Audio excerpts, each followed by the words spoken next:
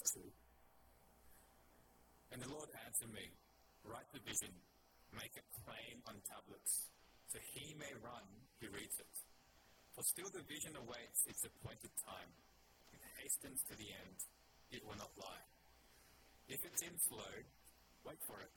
It will surely come. It will not delay. Behold, his soul is puffed up. It is not upright within him, but the righteous shall live by his faith. Moreover, wine is a traitor, an arrogant man who is never at rest. His greed is as wide as Sheol. Like death, he has never enough. He gathers for himself all nations and collects as his own all peoples. Shall not all these take up their taunt against him, with scoffing and riddles for him, and say, woe to him who heaps up what is not his own, for how long? And loads himself with pleasures. Will not your debtors suddenly arise, and those who awake, who will make you tremble? Then you will be spoiled for them, because you have plundered many nations. All the remnant of the peoples shall plunder you. For the blood of man and violence to the earth, to cities and all who dwell in them. Woe to him who gets evil gain for his house, to set his nest on high, to be safe from the reach of harm. You have devised shame for your house by cutting off many peoples. You have forfeited your life. For the stone will cry out from the wall, and the beam from the woodwork respond. Woe to him who builds a town of blood and founds a city on iniquity. Behold, it is not from the Lord of hosts that peoples labor merely for fire, and nations weary themselves for nothing. For the earth will be filled with the knowledge of the glory of the Lord, as the waters cover the sea. Woe to him who makes his neighbors drink. You pour out your wrath and make them drunk, in order to gaze at the nakedness. You will have your fill of shame instead of glory. Drink yourself and show your uncircumcision. The cup in the Lord's right hand will come around to you, and utter shame will come upon your glory. The violence done to Lebanon will overwhelm you, as will the destruction of the beasts that terrify them. For the blood of man and violence to the earth, to cities and all who dwell in them. What profit is an idol when its maker has shaped it, and metal image, a teacher of lies? For its maker trusts in his own creation when he makes speechless idols. Woe to him who says to a wooden thing, awake, to a silent stone, arise. Can this teach? Behold, it is overlaid with gold and silver, and there is no breath at all in it. But the Lord is in his holy temple. Let all the earth keep silence before him. This is the word of the Lord. Hi everyone, my name's Mike. It's good to have you join us on Zoom as well as in person. Let me add my welcome, especially if you're visiting us for the first time. I hope you're sort of warmed up because there's been a whole bunch of stuff we've talked about waiting. Let me just add on, I'm going to add one more question to the waiting question. And the question is, how willing are you to wait for something? How willing are you to wait for something? Seems like an appropriate question since we've just come out of about 4 months of lockdown. How willing are you to wait for something? It depends, doesn't it? It depends. So you might say, well, it depends on how great the need is. How great is the need? I was at Rhodes last week and I thought Roger Federer was at Rhodes signing autographs because there was this long line of men. And why else would a long line of men be waiting in a shopping centre? And as Huey mentioned, the reason was because they were all getting a haircut. And Hesung waited 2 hours for his haircut. The urgent need. The need was so urgent that the men of New South Wales were willing to wait that long. Or you might say, well, it depends on who it is you are waiting for.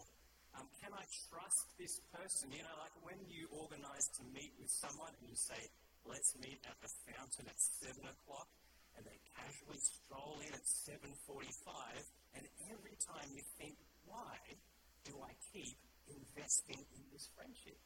Who is this person? Who can I depend on? So it depends on who you are waiting for.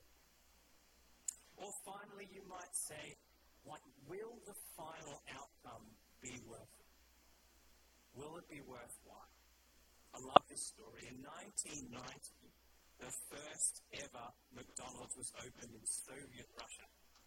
And the lines were so long that some people had to wait up to 8 hours to get that first sweet taste of a Big Mac.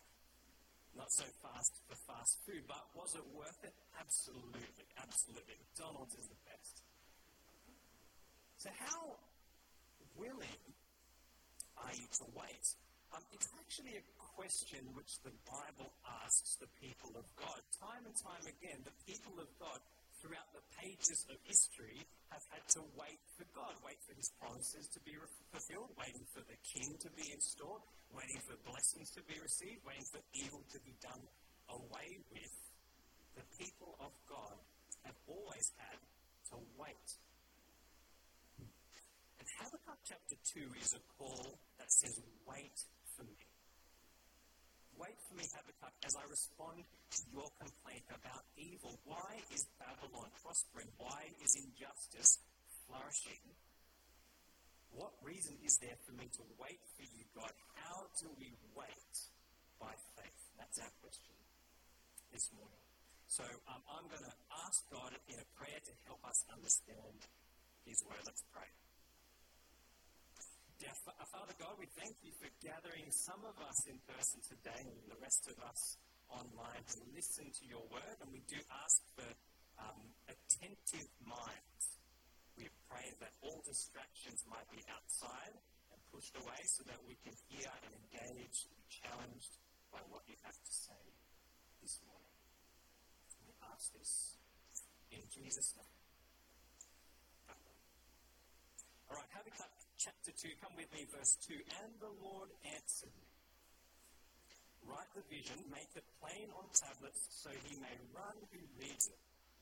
For still the vision awaits its appointed time. It hastens to the end, it will not lie. If it seems slow, wait for it. It will surely come. It will not delay. The first thing that God tells Habakkuk is he says, write it down. Write this vision down. And the reason he says that is because in verse 3, the judgment that I'm going to mention and put forward, it's not going to happen immediately. It's not going to happen immediately. It's going to happen, but it's not going to happen immediately in terms of human timing. So write it down so that when the people of God, they start to doubt and start to feel the squeeze of injustice, then they can be reminded that if I say something's going to happen, it's going to happen. Now that's an interesting concept because it seems like a delay to us. Like when I order coffee beans online and there's a delay in the shipping, it's because something has gone wrong. There's too many people ordering, they've got the tracking's gone all, Australia Post has done its usual thing, stuff like that. In human terms, delay means that something has gone wrong. Habakkuk's saying, no, in God's timing, there's no such thing as a delay. Whatever happens, happens because God intends it to happen in the time that he intends it to be. And so God tells to Habakkuk, write it down, because when you feel like it just seems like it will not happen, just be reminded that this judgment will happen exactly when I intend it. Now, just as a bit more of a general application, the written word of God is precious for us, not just in times of evil and injustice around us. So some of you might be feeling a bit, you might call it spiritually dry. Some of you might be waiting for good things to come and they haven't arrived yet. Others of us might be weighed down by physical impairment. Others of us might as well be feeling just demotivated. Habakkuk chapter 2 says that in those moments where you start to feel adrift, the written word of God, the solid, concrete written word of God is there to reminds you of the never-changing, always consistent love of God. The always consistent, never-changing sovereignty of God over every single event of your life. It's like an anchor when we feel like our boats have gone adrift. Right. So waiting by faith, point one, I guess you could say it's not a passive type of thing like standing in a haircut line. It's actually an active immersing, an active grappling with, a challenge from, a listening to, a being challenged by the written word of God. God says, write it down. Wait for me. Listen to my written word. Because there's really only two options. You either wait for God or you don't wait for Him. And as the famous next verse, verse 4 says, it says it in a similar way. It says, behold, his soul is puffed up. It is not upright within him, but the righteous shall live by his faith. You either wait for God and live by faith in Him and His promises, or you live with a puffed up soul.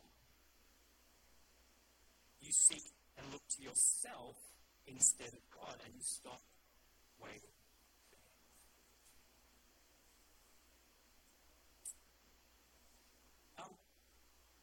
You probably noticed in your Bibles that the rest of chapter 2, sort of verses 6 to 20, is, I guess in a nutshell, it's finally God's verdict over evil, His judgment that evil will not win in the end. And He does it in the form of these 5 words. Now, if you read the Bible for a little while, you'll know that actually that kind of judgment over evil, it's not especially unique to Habakkuk. I mean, the prophets often pass on the judgment over evil when they speak, when they prophesy. So what's unique about Habakkuk chapter 2? Well, do you notice, come with me, glance your eyes down to Habakkuk chapter 2 and verse 6. He says, shall not all these, I think the oppressed people, especially the people of God, shall not all these take up their taunt against him with scoffing and riddles for him? In other words, what's different about Habakkuk chapter 2 is that God delivers this verdict, this judgment, in the form of a taunt song. Now put up your hands if you know what a taunt song is. I'm sure some of you do. The easiest way to explain a taunt song is through the colourful world of football fanatics. Okay. Now, football fans, I should have got a picture, but football fans, they're great. They're a lot of fun. If you're feeling low, just watch football fans. Football fans have these things called taunt songs. Now, usually you teach your kids when you're supporting a team to give positive words to the team that you support. Like, great kick, Huey, great defence, Sophia. A taunt song is the opposite. A taunt song is not aimed with positive words to your team. It's words of discouragement, laughter, and mockery against the other team. You call it a kick. You can hit a barn door. That's a taunt song. And football fans, this is what they're good at. And God gives the oppressed people of God a taunt song. Why does He do that? Why would He give this taunt song something that we wouldn't teach our kids? I think the reason is this. He gives them a taunt song because He says, I know that you're feeling desperate. I know that injustice seems like it's very suffocating you. But when it comes to the puffed up soul, when it comes to the evil of Babylon, when it comes to the injustice of the heart that rejects God, their choice, it's not just a bad life choice. It's actually a completely laughable choice, worthy of ridicule, worthy of mockery. And He uses these 5 woes to illustrate this point. So I'll give you an example. The first woe there comes in verse 6. The one who does not live by faith, what will he live for? Well, he will live for personal grief. Verse 6. Woe to him who heaps up what is not his own. For how long? And loads himself with pleasures. will not your debtors suddenly arise, and those awake who will make you tremble? But you'll notice there that in verse 8, you'll notice that the evil that they do, what happens? It gets repaid to them. So in verse 8, because you have plundered many nations, all the remnant of the people shall plunder you. So the evil, in other words, that you have sown will come back, as my Year 6 scripture class might say, come back to bite you in the bottom. Or, as another preacher put it more eloquently, he says that all injustice has the seeds of its own decay. Because the pattern of the woes is this. Here is the evil that has been committed by the puffed up soul, by Babylon. But whatever evil they've done, personal greed, live for personal security, it comes back towards them, and it doesn't end well for them. So you'll see the pattern there. In the second woe, living for personal security. The third woe, living for personal glory. The fourth woe, living for personal gratification. And finally, verse 18, living for personal idolatry. You see what he's saying?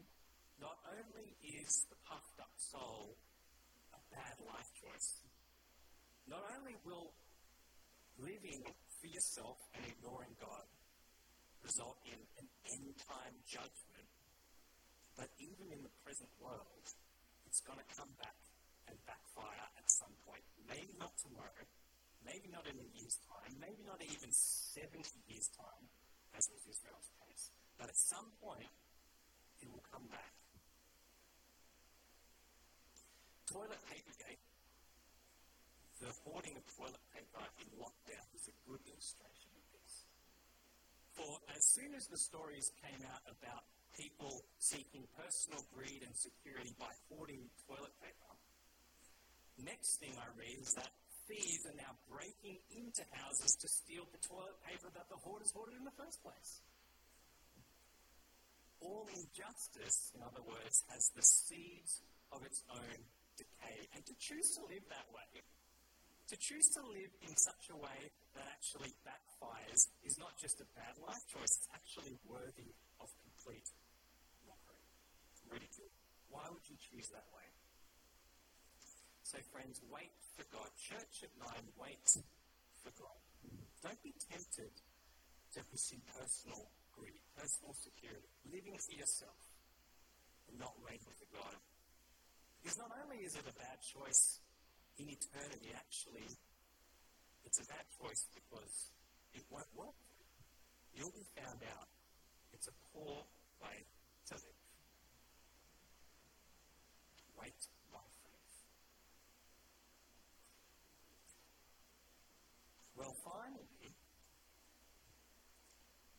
Habakkuk chapter 2 ends with what our hip-hop friends would call dropping the mic. Verse 20, he says, "But the Lord is in his holy temple. Let all the earth keep silence before him." Habakkuk, you can complain. I'm not stopping you from doing that. But at the end of the day, God is the one sitting on the throne. He's the one who calls the shots. He's the weighty one. He's the one with the glory. He's the one with the gravitas. And when you meet someone like that, the only appropriate response is to actually be quiet and listen. The most famous soccer manager of all time is Sir Alex Ferguson, who coached Manchester United. And everyone knew that he was the boss. When he walked into a room, everyone went silent. They knew he was there. Some players testified that if they ever lost a match, then they would almost be wetting themselves, waiting for his booming voice to enter the dressing room. But what about the Lord of all creation? When he speaks, when he delivers a judgment, when he passes his verdict, evildoers, including you and I, we would do well to be quiet and listen to him. Do you remember the strange incident in the Gospels when Jesus was miraculously transfigured on the mountain? And during that whole experience, there was a voice from heaven, and it was God's voice, and he declared that this Jesus, he is my beloved Son. And then he said, listen to him. He didn't say, this is my beloved Son, so work out how you can come up with a solution to evil. He said, be quiet, listen to him. And that's what it means for us as Christians to wait by faith. Not a righteousness, not a faith which looks upon ourselves for righteousness.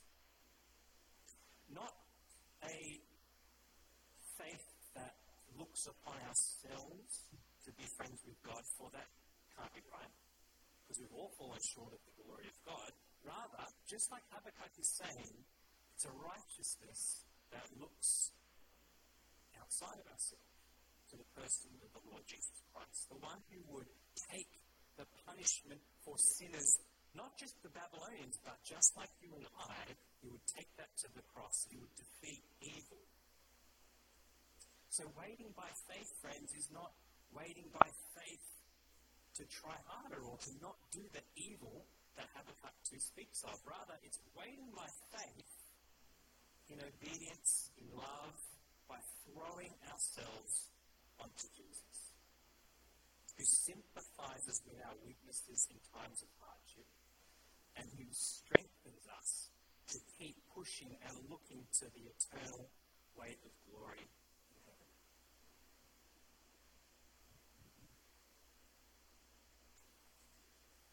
So, how willing are you and I to wait for God? How willing are you and I to keep waiting in obedience to Christ? How willing are you and I to wait for the Lord Jesus' return? How willing are you and I to keep fighting the temptations of sin and personal gain? Because, friends, unlike the need for men's haircuts this week, the need for us to wait is even greater. For our culture says that you pursue personal gain, personal security, you seek comfort. And all the meantime, the Christians, we worship a God that we can't see. We read a book that people think is outdated and wrong. We come to a church which often gets a bad reputation, not our church, but church in general. The need to wait by faith is great. But Habakkuk 2 reminds us today that the one on whom we are waiting, unlike our unreliable, unpunctual friend, this God is actually completely trustworthy.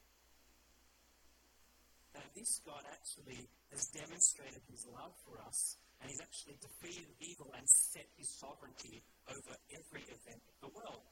If there's one person that you can trust and who is worth waiting for, God says, it's me, it's my Son, it's my King, the Lord Jesus. So wait for him, because it'll be absolutely worth it. And finally, will the outcome be worth our wait? Even more so than that first taste of a McDonald's Big Mac, the eternal weight of glory will be so wonderful that whatever doubts, or whatever affliction, or whatever spiritual dryness, or whatever evil that you find yourself surrounded by, will feel, as Paul puts it in 2 Corinthians, like a very light and momentary affliction. So the outcome is going to be absolutely worth it. So friends, wait by faith. Wait patiently, even when we feel the suffocation of the world and the greed in which we live. Let's pray.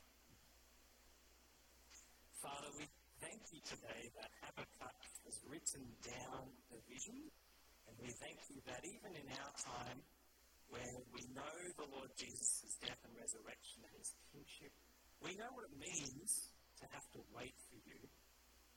And so in the times now when we do feel oppressed by evil, when we are discouraged by our own evil past, we pray that we can look and live by faith, not in ourselves, but in the finished work of the Lord Jesus at the cross.